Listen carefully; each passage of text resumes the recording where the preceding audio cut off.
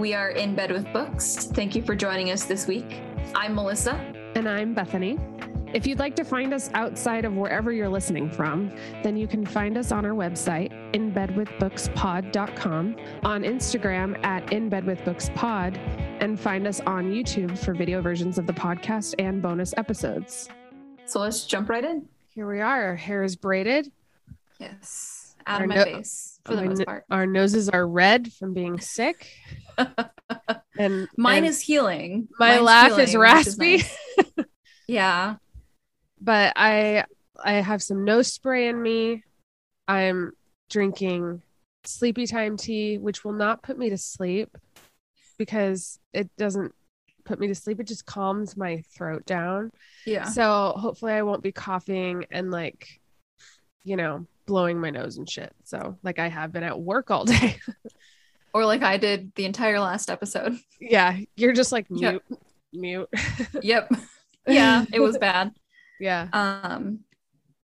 But things are looking up. The pollen count in Houston has, I don't know if it's gone down, but it has found other victims, not myself.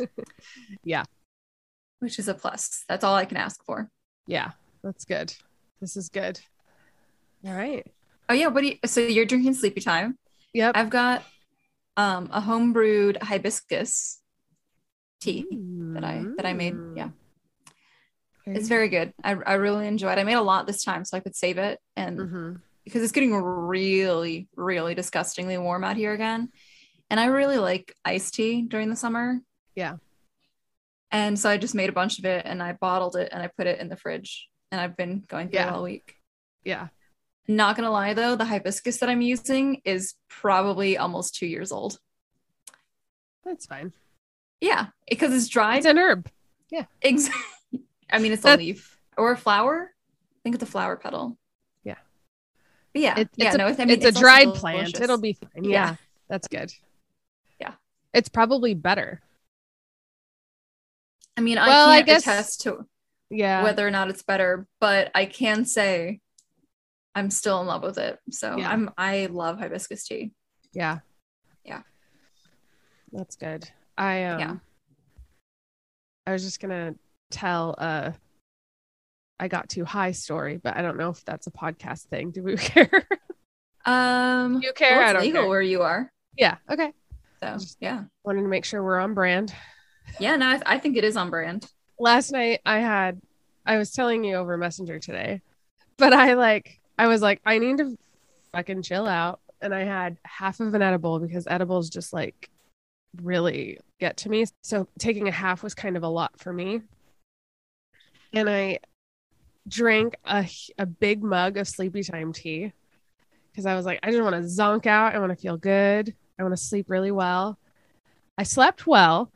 And then, in my dream, I heard like yelling. Oh, yeah. And I was just like, something's wrong. And I couldn't get like my brain to like register what was going on. And it just like took forever to like come to. And then I woke up and realized I was like asleep and like, it's fine. And it was so weird. And then I was like kind of high spinning, not like drunk spinning, but like there's this feeling of like, I need to get up to pee, but I don't know if I should. Yeah. I feel like drunk spinning goes like this. Yeah. And high spinning goes like this. Yeah, it does. It goes horizontal. Yeah. Yeah, definitely. And then I was like, Milo was like still awake because he just sits there. He just lays next to me for 2 hours while I sleep, like until he falls asleep. He falls asleep probably the same time you do, like 2 or 3 a.m. He's just like the curse. Asleep. And so I wake up and I'm like, I'm so high. Like it like hit me like late or something anyways. And I made it to the bathroom, but I was like, oh my gosh. Anyway. Without assistance, right? Or with assistance? No, I mean, I used walls. But I slept really good. I felt really good in the morning. So might do that again tonight. Who's to say? I'll make it or not. I'll just get in the wheelie chair. Yeah, as long as the walls are still there, then I think you're safe. I'll be okay. Yeah, I feel like this week has just gone by really fast. Maybe it's just because I also started it off kind of still recovering from basically being sick. Yeah. But I feel like I've just been catching up all week, you know? Yeah. Yeah, it's not like it's been rough. It's just been unnecessarily stressful. Yeah. Kind of did it to myself, but whatever. Yeah. I got sick and it knocked me out. Yeah. And you're laying in bed all day, but you don't feel rested. Like I don't feel like I laid in bed all week. Like it was just so well, because your body spends the entire stressful. time recovering. Yeah. Yeah. It's not like actively. Usually, it's not like when you sleep, I'm doing what I want. Yeah. Yeah. When you sleep and you're healthy and you're recovering, you're going from like a -5 to your baseline. Yeah. But when you're asleep and you're sick and you're recovering, you're going from like a -40. Yeah. Up to like a -20. Yeah. You still haven't even reached like your normal body, what it needs, you know? Yeah, exactly. You're like in such a deficit. Yeah. I was like, I can't even, like, there was that one day where I was like kind of writing and like doing stuff. That was a pipe dream. Cause I like the next day I was like, oh God, this isn't fun anymore. Yeah. But I was just like, I can't even read. Like I can't, I couldn't like play a video game or anything. I had to just sit there and watch Bridgerton, you know, couldn't engage my brain. Well, like when I get sneezy, congested, kind of sinusy sick, I can't do those things either because I have to spend half the time sneeze like with my hand on a tissue box. Yeah. You have to pause the game every 5 seconds to blow your nose because it's just dribbling straight out of your nose. It's always the worst too, where you have like your eyes are watering all the time and you can't even look at anything. That's just so criminal. Yeah. Anyways, that was our fun, disgusting week. Yep. Being sick. Yeah. Lemmy. What are we talking about today, Melissa? I am very excited to talk about this one. Yeah. So we are talking about The Once and Future Witches by Alex K, right? Alex E. Haro. I suggested this book for this season and I'm very happy that I did because I kind of feel like this might be my favorite book from the season. Really? Yeah. Yeah. We still have a couple to talk about, of course, but I fucking loved this book with just so much of my heart. Ugh, it was good. Okay. Yeah. Okay. Yeah. Before we let me just start crying about how much I love these characters, let's just do our thing. Let's just the go crying into will it. Come. Yeah. The crying will come. I had a feeling you really would like this. This felt very much like a Melissa book. Like it did. It was like, it was just like fierce in all the right ways. Yes. And like very tactile, the way in which things were described. Everything was just very like, you could feel it, you could smell it, you could hear it. Like just the writing was just very tactile in that way. Yeah. I really liked that. A lot of times magic can feel very ethereal, but this felt very tangible. Yeah. I liked. I mean, yeah. Like the magic system, like the magic lore, I should say, was very interesting. And I liked kind of the difference between like the daughters, where they, I think, Miss Quinn described it as, or someone did, was like the sisters used herbs and rhymes, and she says we use songs and spells, like, and she sings spells, and like everyone kind of has like their different ways of doing it, and I just love that. Well, what I liked is how kind of rooted in like the way that people practiced not just like witchcraft, but like folk traditions. A lot of this was very like based in European traditions and based in like at the near the very, very end, they're talking about where Bella and Miss Quinn are picking up the new spells and the new ways and the words, right? And she talks about the different traditions that they're picking it up from. So like you got the Creole, you have Choctaw, you've got I think she mentioned Spanish, and throughout the book, all these stories that they're telling, because I love the way that Harrow like structures this, where you've got the actual kind of fairy tales interwoven with their story. Yeah. But like the story that Yulia tells, that's an actual Slavic myth of Koshi the Deathless. Yeah. And it's a much longer story in the original, or in like the real one. But she's using these actual stories and these actual like ways that exist in tradition. And I love that. Yeah. As a historian, I loved every second of that. Yeah. Yeah. Well, and I liked too, I can't remember his name, but he Blackwell. Was it Blackwell that also told a story? There was a man that told a story. It was Gideon. Oh, I thought it was a good witch, like a good man. I mean, maybe it was earlier on. I can't remember, but I just liked that it was like kind of that's kind of how everyone kind of brought their way forward. Yeah, right? Was like bringing their own story. It was really cool. Maybe Gideon, or maybe Blackwell did, and I just don't remember. I did like, because I mean the whole book is a lot of, well, like the quote that we're using on that post is, magic is kind of, for women, it's where between what we have and what we need or what we want. Mm-hmm. In this universe as well, I mean, it's patriarchal society, and so men kind of have this power already. They don't need magic. And so the discovery as well that men can even use women's ways is huge, because nobody even tries anymore because they don't think they need it. Yeah. But then you have people like August or Jenny who are masculine, or assigned male at birth, or who are like men now, and use the ways even though they don't know if they can, because they've got the words and the will. I loved, was it the crone, or the one that was telling the story of the three witches? I think it was the crone. Three. And I bookmarked it. It's I love, because Bella like interrupts her. Yes. Bella says, "But how could a man work witchcraft?" Oh, is the maiden that told the story. She says, "You think magic cares what's between your legs or how you do your hair?" And then Bella, and it's like Bella does not interrupt again. Like, yeah, I love that. And that's also the first time where one of the stories is interrupted. Mm-hmm. Yeah.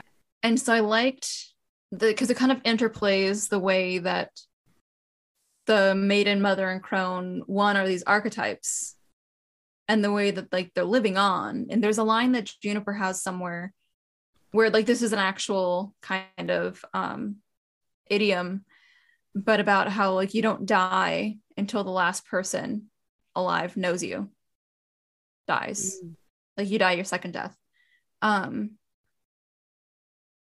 so the fact that like they've tied themselves to witchcraft, and so as long as witchcraft exists, they are witchcraft. Like they will live on as these, they were people, but they are also now these archetypes that are going to continue on and keep fighting the fight. Yeah. I love that. Yeah. I love everything about this book. I know. Clearly. Yeah. Okay. Let's get into the book though first. You're welcome to start. Okay. So we have three sisters. Yes. We have Juniper, who we meet first, who feels kind of like I would say the central sister that begins to move the plot forward. Yeah. We kind of start with her. Oh, she was abandoned by her sisters, all of that. And then I think I can't remember which one you meet next, Bella or Agnes, but it might've been Agnes, are the other two.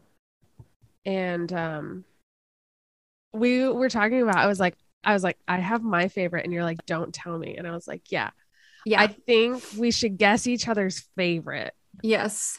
And then also you said to guess which one or to say which one we think we are, or Yeah, I was Who would thinking be the like who most our like? favorite is, and then who we think we're actually the most like, because it's probably not the same ones.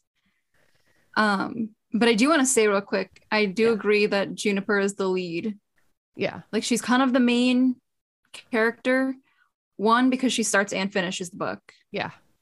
and because a lot of the action only happened because she took action, and that's kind of like her role as the maiden Yeah. of the three sisters. It feels like, Yeah. because of she's the first one to charge into the tower when they find the Tower of Babylon, Yeah. the library, and she's the one who joins the sisters. She's the one that leads Yep. everyone and starts it Yeah. and insists on it. Yeah. She's the active participant in the story. The other Yeah. two for a long portion of the book are following her. Yeah. Yeah. So, yeah. Okay. I think your favorite is Bella. Wrong. Really? Yeah. Really? Okay. Okay. I mean, there's only three of us. There's only three, so we only get one guess. I feel like. Yeah. So, okay, guess mine. Juniper. No. Bella. No. We both love Agnes. No. Oh, okay. that is a podcast first. First, everyone. Podcast Yes. first. Where we Agnes. agree on who we like in the book. That's great. Oh my gosh. Yeah. So what did you like about Agnes? Stepping back a second and looking at all three, they all kind of cope with the trauma of the way that they grew up together differently. Mm-hmm. There's kind of like these three various ways that people could cope with that. You have Bella, who closed up. Yeah. Like she's got a stutter for probably like the first half of the book. Really scared. She's really like, even as she's studying and she's trying to find the words in the library, she's like actively denying what she's doing, even to herself. Mm-hmm. And I loved one of the ways that Harrow writes her at first, because she has her parentheses where she hides her secrets as she's Mm-hmm. thinking and as she's like telling her part of the story. Juniper obviously chose to just be riotous against it.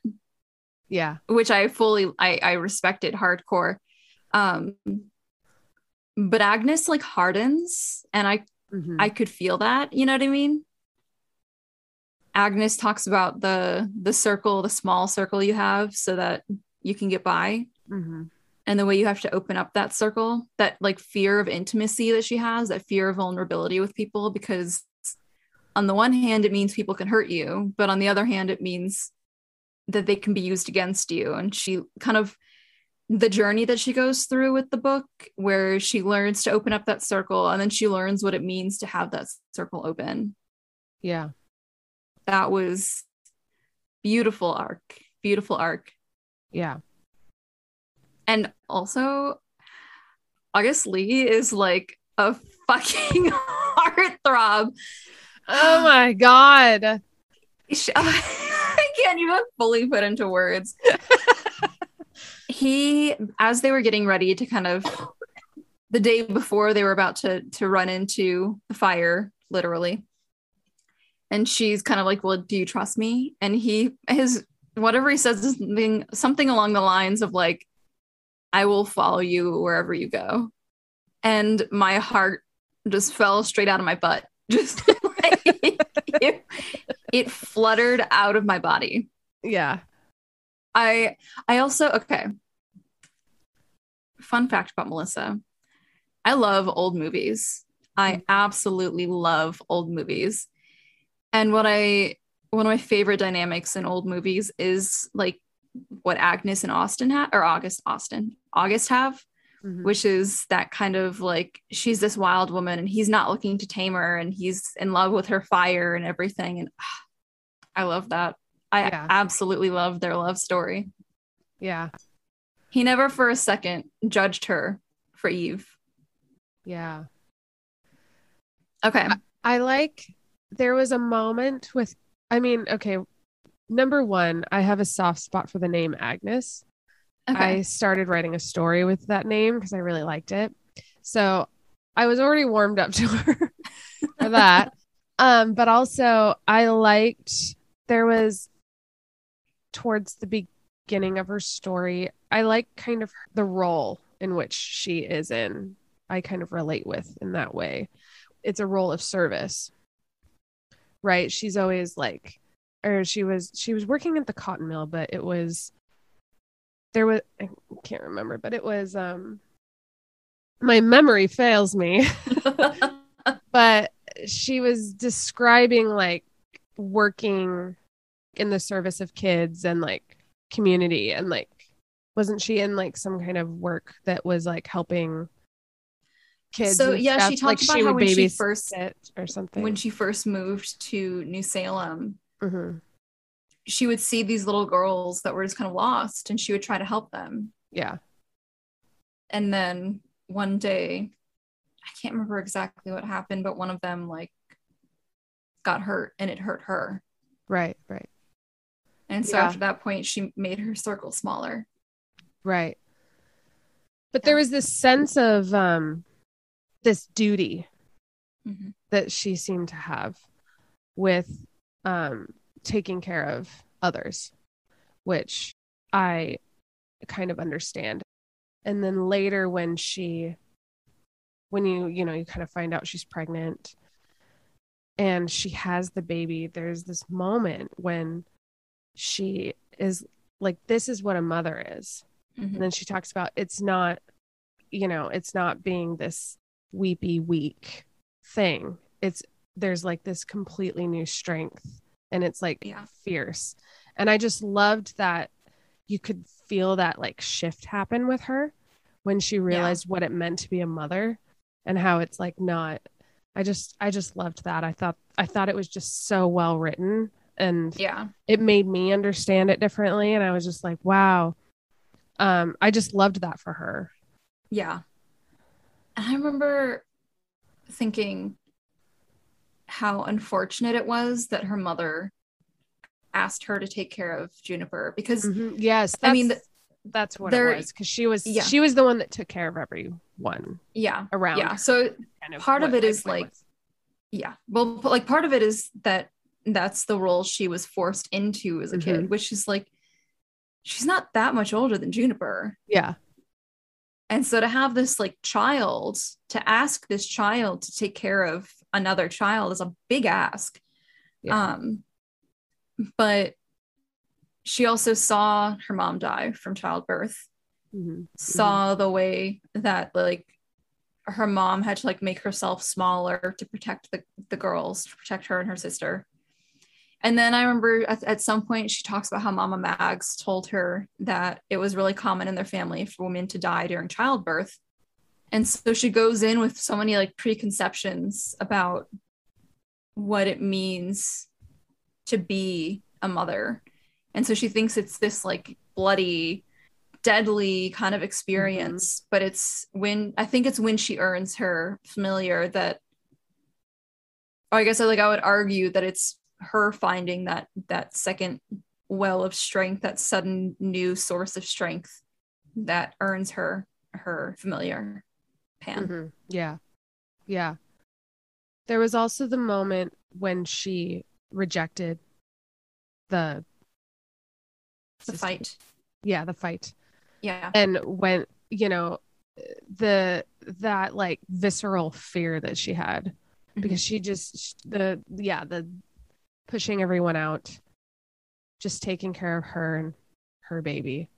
I feel like she had some of the most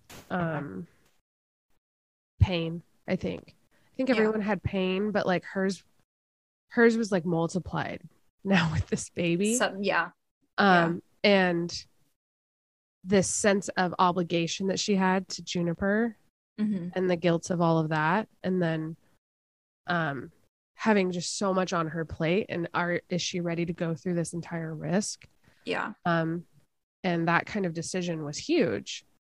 And so I just thought she had the most, I think, one of the most interesting arcs. I think she's the only one in the book who's like actively experiencing pain though. Whereas the others, whenever they have something happen, like granted Juniper was kidnapped. We knew, like, I mean, it was so early in the book that it's gonna fix itself. Yeah. And all of the hardship that Bella goes through is really just kind of rehashing old hardships. Yeah. Whereas it's more memory. Yeah, like this kind of Agnes has this very active current dilemma. Yeah. And it affects all three girls, not just her. Yeah. Like you feel that no matter which of the sisters you connect with, you could feel how scared they all were for Eve. Yeah. Yeah.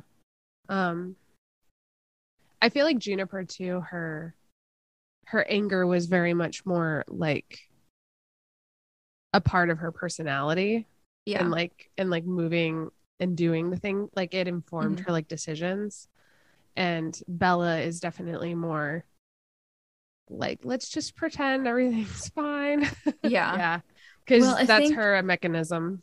Yeah, no, for sure. Juniper even admits, though later she's like, I started this fight out of anger and vengeance, and I'm gonna finish it with love in my heart for all of these women and men who have come to fight with us. I think the thing with Bella is that as much as she wants to keep the peace, she realizes pretty early on that sitting and doing nothing is not going to keep the peace. Yeah. Sitting and doing nothing is, I mean, what is the woman's name? Grace Wiggins. She sits and keeps the peace. And she's a pretty ugly person. Granted, she's had her shadow and her will taken by a shadow man. Yeah. But yeah, she is not doing the end result isn't what Bella wants if you just sit and do nothing. Yeah, and I love how they all kind of bring it out of each other. You know, I feel like Juniper and Bella kind of work well together. Like when Agnes isn't there. But Agnes is like this stronghold of like reason.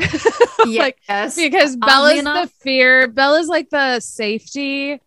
Juniper's like the like the risk. And then Agnes is like the middle. She's kind of like the backbone a bit. Yeah. Okay, so who do you think you're the most like? I think I'm a healthy mix of Agnes and Juniper. I'm definitely the mom friend, and that's not like, I know it's really fun to say that sometimes because like you provide a Kleenex once, but like genuinely when it comes to like protecting my friends and taking care of them after a night out, like I'm the mom friend. I stay sober half the time so I can take care of the people that need to be taken care of. But I do like really connect with Juniper's fire. Yeah. So yeah, that's why she reminded me the most of you.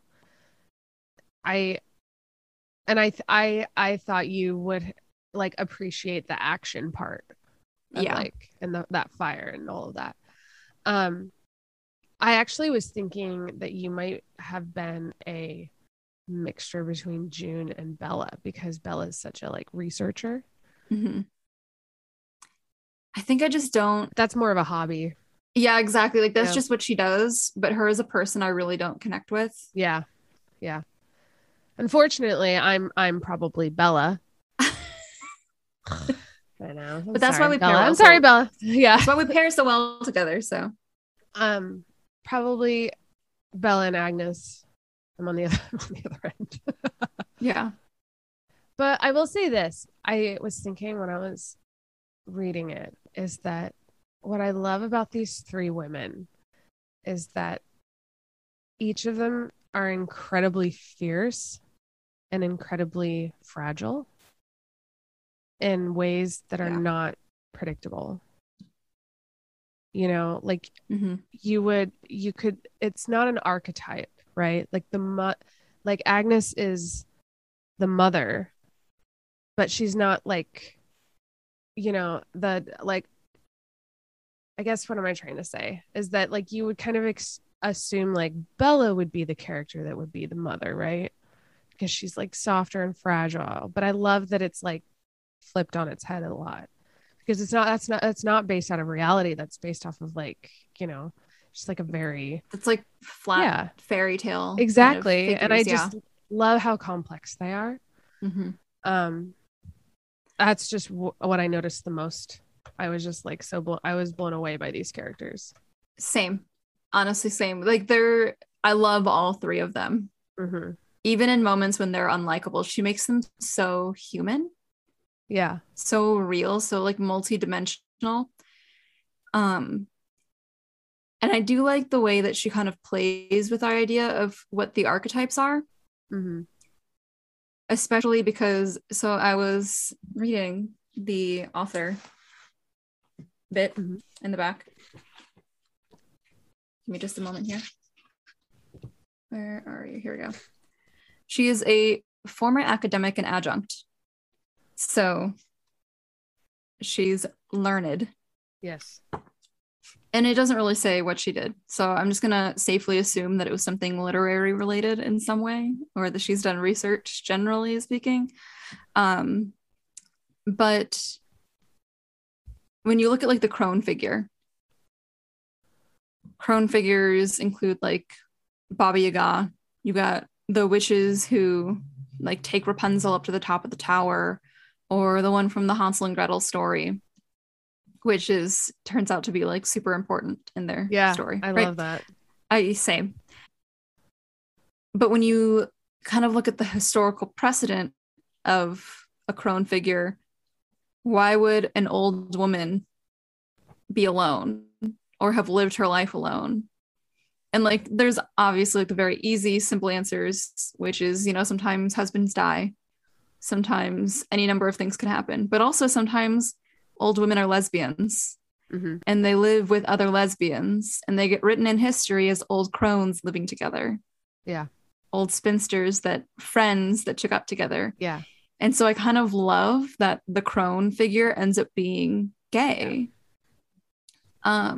And then there's a line that Juniper has early on where she talks about kind of, if I'm the maiden in our story, the maiden, and like stories in like fairy tales, and the witch words are usually not corrupted, but they're usually turned wild. But Juniper already was. Yeah. Like, she's a maiden only in the very, very literal basic term, which is she's probably never had sex. But otherwise, I was going to say like as wild as they come, but she's wilder. She is nearly feral. Yeah. She walks around with this cane that she can turn into a snake to kill men. Kill people generally, but she's used it pretty exclusively on men. And so that when you think about where she would be in the story, nobody turns her wild. Nobody corrupts this sweet maiden. She goes around corrupting people. Yeah. And I love that for her. Yeah. I think maybe I can't really think of a way that Agnes as the mother figure turns anything upside down. But I do like the way that the people around her, generally speaking, the nice people around her, the good people around her, that we're meant to like, don't judge her for having a child out of wedlock. Floyd, her like the baby daddy. I absolutely hate when guys are like, I'm gonna make you an honest woman. Like, that's disgusting. Yeah. I hate that phrase so much. But like August never cared, not for a single second, that she was pregnant and clearly didn't have a husband or a boyfriend. The second he realized that she wasn't attached to anybody, he was like, all right, she's mine. Yeah. That was it. He decided right there. Yeah. Yeah. I love the way that they were the archetypes, but they also were like a more real version of them. Yeah. And, well, isn't the maiden of the story too supposed to kind of be saved by the man? Yep. And I wouldn't say Agnes is saved by August, but she's the one that gets the guy, right? Yeah. Or whatever. And in not that it doesn't even mention it at all, but I think it goes without saying that, like, now Eve has a dad, whatever. Mm-hmm. Like, I think in that day, that's important. So I feel like it kind of was tidy in kind of its unconventional way in terms of Mm-hmm. like the maiden and the mother. Yeah, agreed. Um, Well, she trusted August yeah, with Eve without even a second thought. yeah, She had him go save her from the, what is it, the lost stars or the lost souls or whatever it was, lost hearts. yeah. What a heartthrob. Oh yeah. I love that. I love that scene. Love that scene at the end when they're like getting burned, or they're about to, and he's like, there was some sound he made. I can't remember, but it was like she was like they were like confessing their love and all of these things, and he made a sound, and it was just like so sweet. I can't remember what it was because It's okay. I don't It's okay. remember things I hear, but I felt it. Yeah, you felt it. Yeah, we all felt it. Vibes. Yeah, We we all all felt felt that. it. And it was Yes. just like so, you know, breathed out a breath he thought he was holding or something like that. Like, Ugh, and I was yeah. like, I feel it, August. I feel it. Oh, okay. Yeah. What? I'm just thinking about August. Sorry. Yeah. I love the number of times that they were just sitting at that bar at like the Oh yeah. socialist bar, sitting across from each other. I mean, that's probably another reason that I liked her because Mhm. she's going into this place and whatever she says about after she says the big long title about like the kind of people that go there, Mhm. it implies that she really enjoys it and she'd probably spend more time there. And I was like, you sound like me. Yeah. So, Yeah. heavy She support feels like for she that. belongs. Yeah. Mm-hmm. Yeah. Yeah. I love the part where they go into the tower to meet the three witches Yes. and they describe each of the sisters. I love Mm-hmm. that shit. Same. Um, That was one of those bookmarked really it. like sensual parts of the movie. Yeah, The movie. the Of the movie. book. It felt like a movie. Well, there was just so much detail Mm-hmm. and it didn't feel like too much. Like sometimes people will bog you down with just over describing things. It felt just right. It felt perfect. Yeah, it felt necessary. Yeah. So this is another reason why I liked, I mean, when, so Agnes Amaranth is the strong sister, steady as a stone and twice as hard. She walks second into the tower. She's never liked mother's stories much. They make her think of her own mother and wish she'd been someone else, someone who would have sent their daddy running for the hills the first time he raised a hand against her, someone like the mother herself. Mothers are supposed to be weak, weepy creatures, women who give birth to their children and drift peacefully into death, but the mother is none of those things. She's the brave one, the ruthless one, the witch who traded the birthing chamber for the battlefield, the kitchen for the knife. She is bloody Boudica and heartless Hera, the mother who became a monster. And I just love that. That's Same. fucking, that's just, I just love that. Are you gonna cry? I just love that. I'm feeling it in my chest. Like I just love that so much. No, that's how I felt when I read that part. Like you could feel it. I think what I liked about meeting the last three, the quote unquote last three, even though we know it's not the last three, is the fact that they are just normal. They aren't real sisters. They have that conversation about like, well, what brought us together in the square that day? And they're like, we don't know. Maybe just the fact that you three were there. At any given time, a woman is a maiden, mother, or a crone. One woman could have called us. Yeah. Because I think it really breaks down the like rules of the magic there in this very realistic way, in this very simple way, because I think it has to be the very like the exact words, and it has to be as all the will you can muster, and you have to already have the ways in your blood. Like Mhm. that line when she's like, they don't give a shit what's between your legs or how you do your hair. Because it really comes down to the fact that any of them could do magic at any point. After Yeah. that point is when they kind of just start using spells really loosely. They're like, Mhm. well, it's for this. So, I mean, in theory, it could work for this. And I've got the will to make it work. So it's going to work. Yeah. They stopped limiting themselves. Yeah, it's not this exclusive thing. It's this thing Yeah. that's accessible to everyone, which is Yeah. very socialist. Yes, it is. And it's not exclusive by sex, but it's also not exclusive by like Bloodline. knowledge. Yeah. And yeah, Yeah. bloodline or knowledge, because Mhm. think about how important it was to Bella that all these things got written down exactly as they are. And then when we get to Mhm. the kind of afterward, kind of her and Miss Quinn are out and about, she describes spending the last few months trying to get the library back together. And there's just so many forms of magic that aren't even going to fit on a page. You can't put it down in ink. And so, how do you just have to Mhm. hope that those forms of witchcraft live on? Yeah. It's that like that oral tradition. Yeah. Well, and I kind love of it. how like the different cultures brought came Mm-hmm. about it as well through their like lore and their practices. Mm-hmm. Um like singing it or cooking it, like recipes and Yeah. all of these. Love it. Same, like the same end goal, but with different means. Hmm. Yeah. Hmm. Yeah.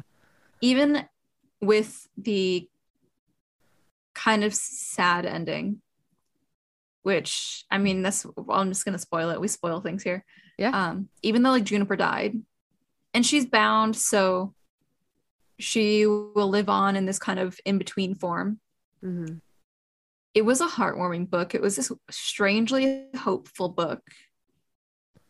Yeah. I think because of like that sense of sisterhood and the women's empowerment without it being just women, because you have these men who are also actively fighting with them because they Hmm. can see someone in need and they're like, well, that's what we do. We help people in need. Yeah. And I just love that.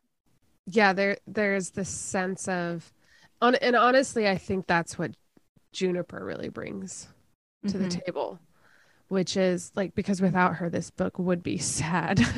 Yeah. Even though Yeah. she's the one that like dies, she is the hope. She is the one that sees Yeah. the future of witches. Um and Agnes finds like meaning, right? And like a need for that community, and Belle is able to like foster that within like her library. And so I really like June's role. June. They call her June, right? Yeah. James Juniper. What is it? James Juniper Eastwood. Eastwood. That's what it is. Yeah. And I think in some ways, Juniper had to die at the end Mm-hmm. because so much of her hope comes from like her being the maiden in Mm-hmm. their like triad. And at the very end, it's not that hope is gone, but she's no longer capable of being the maiden. Mm-hmm. And so you have this, I mean, very literal, but also kind of symbolic burning of that image for her. Mm-hmm. And she becomes just a witch. Like she becomes this ever living symbol of feral witchcraft to help the next generation of sisters and daughters. Yeah. Yeah, so I feel like she couldn't have lived past that moment. They needed her, like Bella and Agnes needed her.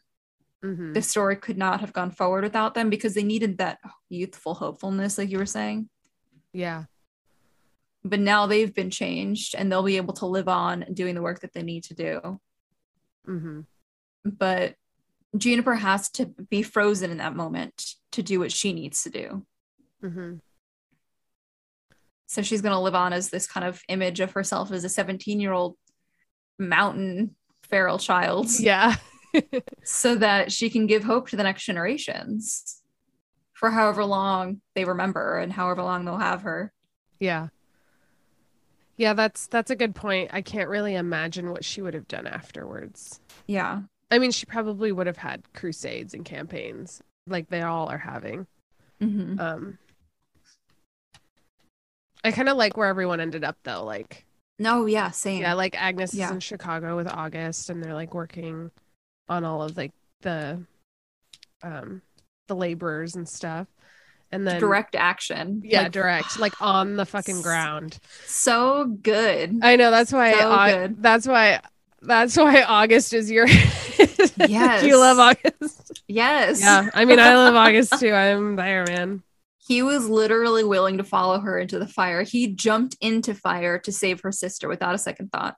Mm-hmm. Okay, I'm gonna just keep going on about him. So please continue. Well, tell me about Bella and where she ended up. Yeah. So, and then Bella's in New Orleans, which is already kind of a melting pot of Yeah. different cultures. And so then they're just like trying to like get it all down of like all of the different witches and stuff, witchcrafts. I love that for them. But she's writing a book, which I also love that she's trying to figure out a title for the book. And you're like, oh no, she's going to say it. She's going to say it. Say the And title she of the does not book. say I it. know. But I'm like, I don't care because we all know. Yes. We all know. And that's what I Yes. love about it is like it goes unsaid, but like we know. And I think there's, oh my God, it's like another level. It's so meta of just like, if you We're know, the witches. we're the witches. Yes. We're the witches reading her book now. Yes. Yes. We're the Yes. witches. And she doesn't need to like spell it out for us. Yep. Like we know. We know it's called. Because we have the words and we have the will. Well. Yep. Don't, you're gonna make me cry. I love books that do that. I cannot express to you how many times I almost cried during this book because of the number of times where because they have that big conflict, which is the day when their lives kind of fell apart. They got separated for good. And they all have this different idea of what happened that day. Mm-hmm. Either because they just made assumptions, or they didn't speak up for themselves, or they blocked it out of their memory. Yeah. But at one point or another, before we find out the truth about that moment, about that day, they all think about how betrayed they feel by the other and have this kind of, fuck it, she's my sister, I'm gonna go help her. Yeah. Yeah. And that the way that they don't, even afterwards, they have these conflicts still. And so the way that they just set these, like their love for each other is still so deep, and you can feel how deeply they still love each other regardless of this conflict. And they just set it down and they go try to save their sisters one way or another. So good. I also liked how rocky it was for them. Yeah. Like it was real. They're all very independent. Like they're not in need of, they're not, you know, it became very, very clear early on in the book that this wasn't this sweet, sappy story of sisterhood. Because they all have very complicated relationships with each other and their past and their pain. And like Juniper is right off the bat, you know, like, you know, her sister's abandoned them, but she's still looking for them, but she's still not willing to accept all of them yet. Right. Yeah. There's still those like reservations. Bella is hurt by Agnes's betrayal, and Agnes is just dealing with her own shit. And then by the time it all kind of comes to a head, they've already started building this. So they're like building this thing within this conflict with each other. Yeah. And then their personal like quabbles like kind of surface, and then they realize the truth and realize, oh, you know, yes, you're my sister and I love you, but this still hurts. And then you realize that how easy it mends because of learning the truth, right? And so I love how that locks into place like out of order. Yeah. I like that a lot. Especially because it does kind of bring back that question of how much of it was fate. Mm-hmm. Because it's not like they were all just lying to themselves while still trying to set this up in hopes somebody would apologize. But like real problems were happening that kept causing them to run back into each other. Yeah. Like their paths kept intertwining. And I think that's why I really like, I agree, I really like where each of them end up. Because they don't end up all at the tower all the time. They don't just live there now. Bella lives in New Orleans with Miss Quinn.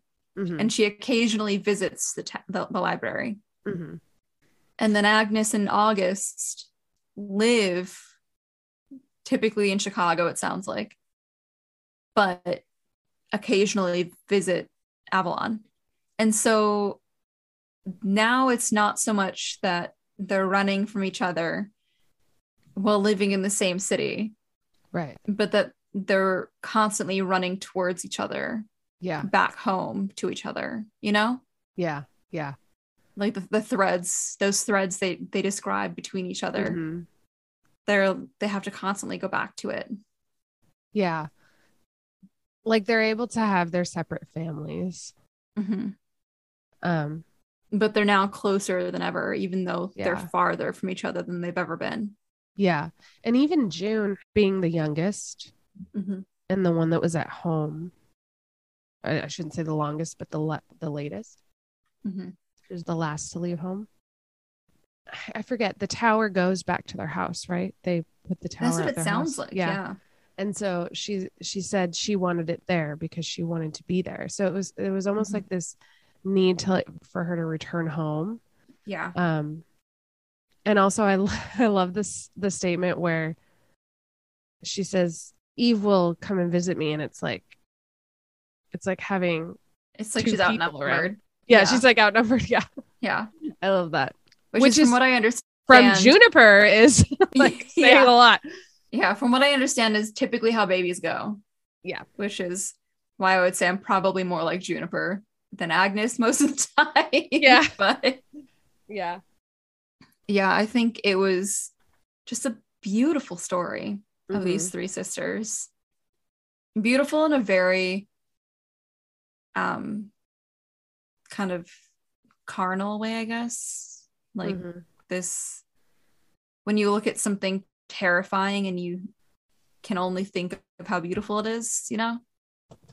Like the Sublime. Shut up.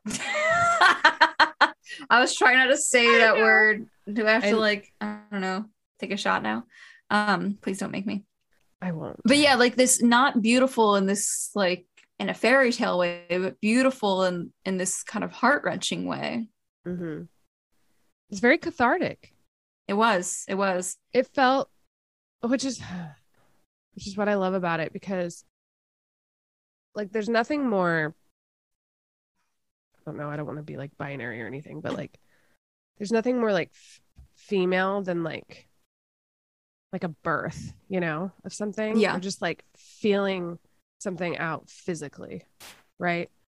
And and that can be said of anyone. I'm just saying, like, I think it's very cathartic in that way, and I think it was meant to be, because that is what a witch is.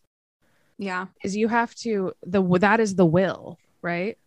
Which is the moving it out of you and out into the world. And I just love that.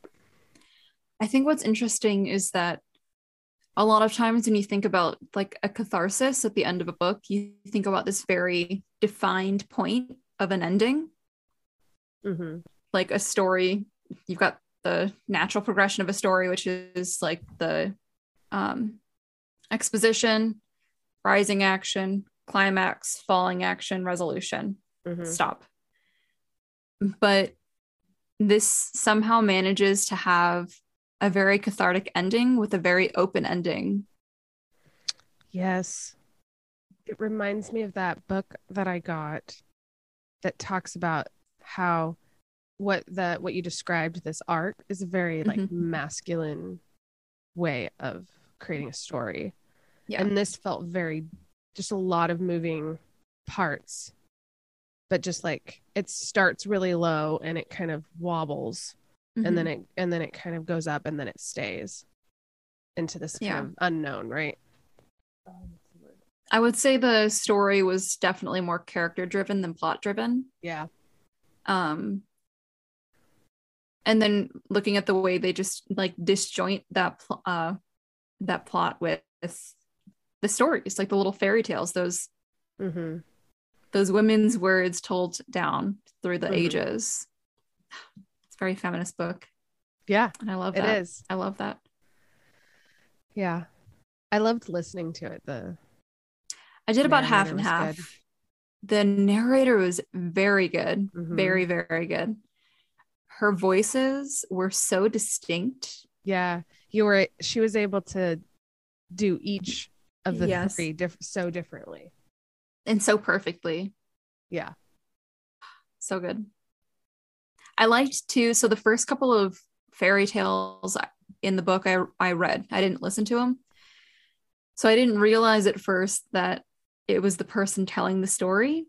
And then I listened to the next one and she tells it from that person's voice. And then at first I was like, oh, that's cool. She kind of uses whoever's voice she was using last. But then Yulia tells a story. Yulia tells the story of Koshi the Deathless. And that was the first time that I realized that these little snippets weren't just snippets. Story. They were part of this plot, part of this book. It wasn't just thrown in there for like shits and giggles. Yeah, and that's it kind of felt like each person was kind of telling their story, just listening to it. Because I guess if you were to read it, you would never know if that was Yulia or not. But it was more of just an introduction into that like kind of Slavic. You wouldn't even know until the maiden or the maiden is telling the story of the last three witches when Bella interrupts. Yeah, exactly. Yeah. And so that's another exhibit Your Honor, of this being Bella's notebook. Yeah, because she talks about it being part grimoire, which is the beginning of each of the chapters, part memoir, part fairy tales. Okay, opinions on Gideon Hill. So he is Hansel. Yes. And Gretel was his sister, of course. The maiden. And so they must have gone into a house. Into what? Sorry. A house. Yeah. I kind of liked that. I mean, obviously I hate him. Obviously.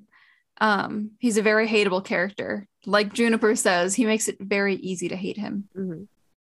But I like that his story isn't something crazy, complicated. It's a classic story of a man wanting control. He does it with Gretel because as he's burning her, he even asks the final time, I can still forgive you. As if she's the one that needs to be forgiven. Because all he can see is this betrayal, this like abandonment, when in reality, he's the one who was becoming evil. And he talks about the price he's willing to pay, but it's this plague that he starts just simply by existing because of the manner in which he's bound his soul. And I feel like a lot of times men like this can feel so much bigger than they are, when in reality the same shit that fuels them fuels like the shitty men in your own life. And that's not to say that like the shitty men in your own life are just as terrible or like as maniacally evil, but that those big men that you fear, like on the news or on the internet where we see them nowadays, but they're just as small actually as the other men in our lives. This in like a nihilistic way, this kind of, they are just as meaningless at the end of the day. They can be taken down just like anybody else. Because sometimes those things can feel too big, too big to take on. Yeah, he felt very small. in the end. Yeah. Yeah. Um, there are a lot of parallels too with their dad. Like Yeah. it kind of goes unsaid, but I think it was definitely a conquering of that. Yeah. Hmm. I was kind of hoping that Juniper would get his familiar, Mm. The wolf. but then she got her own bird, which is Oh fair yeah. because her sisters have birds. It'd be weird if she had a wolf. That's fine. Yeah, that's fine. I mean, wolves are cool. Wolves are cooler than birds, but that's fine. That's fine. Okay. Last thoughts? I liked the little tidbits of representation Hmm. in very outward ways, where you've got Jenny, who's trans, Hmm. but then also kind of in smaller ways, where you have Mr. Blackwell, who's older, and for no other reason than him being kind of quiet, is also alone. And so I like her portrayal of these varying lives that Hmm. one can live and still find community. Hmm. So Yeah. Yeah, that was really nice. that is my final thought. Your final thought. Okay, my final thought. I feel like there was so much thought that went into this. You know, we we read a lot of YA, which Yeah. I'm not going to say doesn't have a lot of thought that goes into it, but there was so much, it's so rich, Yeah. so full of lore, of like texture, of history, of representation and historical, but also modern feminism. Mm-hmm. Like there's even like a shout out. They were like, she wanted to name the book A Vindication Vindication of the rights of witches. witches. Yes. Yeah. And I was Yeah. like, yeah, girl. So I I just loved it. I have seen in my Google searches some I saw a movie somewhere and I just thought, wouldn't that be cool? But I don't know if you know how Google searches are like someone just like types it enough, but it's not real. Yeah. But I would love to see this on film. Oh yeah, same. Hold on, let me see. I've got to look it up now. So. Mm-hmm. Mm-hmm. Okay. Can we also talk about the very last line of the book? Yes. Which is just once upon a time there were three witches. If we want to talk about kind of this open-ended Yes. ending again, Yes. that I am a sucker for books that do that. It sometimes will just give me a little knot in my chest, like this potential. Mm-hmm. I love it. Well, because you don't want books to end. Yeah. Like this probably more than any other book I've read feels like it's continuing. Yeah. There is this like kind of at the end where I was like, oh, it felt very meta. It is because you feel like you're a participant in this. Yeah. You know, Yeah. you can see yourself in these characters, yes, but you also are in on this like secret. Mm-hmm. You know, you're in on the will. Like, yeah. And I just think it's timeless, you know, and it speaks to everyone. It makes you feel like you're part of it. Mm-hmm. Yeah. I couldn't find anything on a movie. Damn. I think it'd be a very good movie though. So it was published in 2020. Yeah. So it's fairly new. Yeah. But it's got I just saw a lot of articles on it, and so yeah, same. That's when I googled that really well. It was just even like NPR articles. Mm-hmm. That's whew. Yeah. Big name. Yeah. Yeah, I just love the sense that we get to live this story as well. Yeah. Okay, sorry. I interrupted your final thoughts though. No, that was it. Yeah. Okay. Yeah. All right. Well, Good read. good read. I'm going to think about this for the rest of my life. This Yep. is probably a book that I will happily reread, which is a big sign of approval coming from Melissa. Yeah. Okay. So what are we talking about next week? So next week, we are talking about the book Their Eyes Were Watching God by Zora Neale Hurston. Also recommended by you, Melissa. Yes. And we are having a special guest. Yes. Next week, we're going to have Jess from the Peking podcast. So Yes. you should definitely check out her podcast. It's Absolutely really good. We will let her tell you about it next week, though. So I will not break the ice on that one. Yeah. We're really excited. We've only ever had one other guest on here, and so we're excited to kind of expand, It's and not somebody one of us lives with. Yeah. Yeah. We love you, Taylin. We do. Yeah. It feels very big, though, to have somebody else on the that podcast. We don't know. Like I literally cold turkey reached out to Jess and was like, "Oh my gosh, I love your podcast." And so it's really exciting to like grow up as a podcast and graduate, put on our big boy pants. Yeah, and have like people on, and something I think we want to do in the future, like once a season, is have like a new person on to like read a book and talk about it. So very excited to talk about Their Eyes Were Watching God, though. Another beautiful book. The language in that is beautiful. Yeah. I love it. I'm just getting excited about it. Okay. Yes. So until next week, happy reading. Happy reading. Bye. Bye.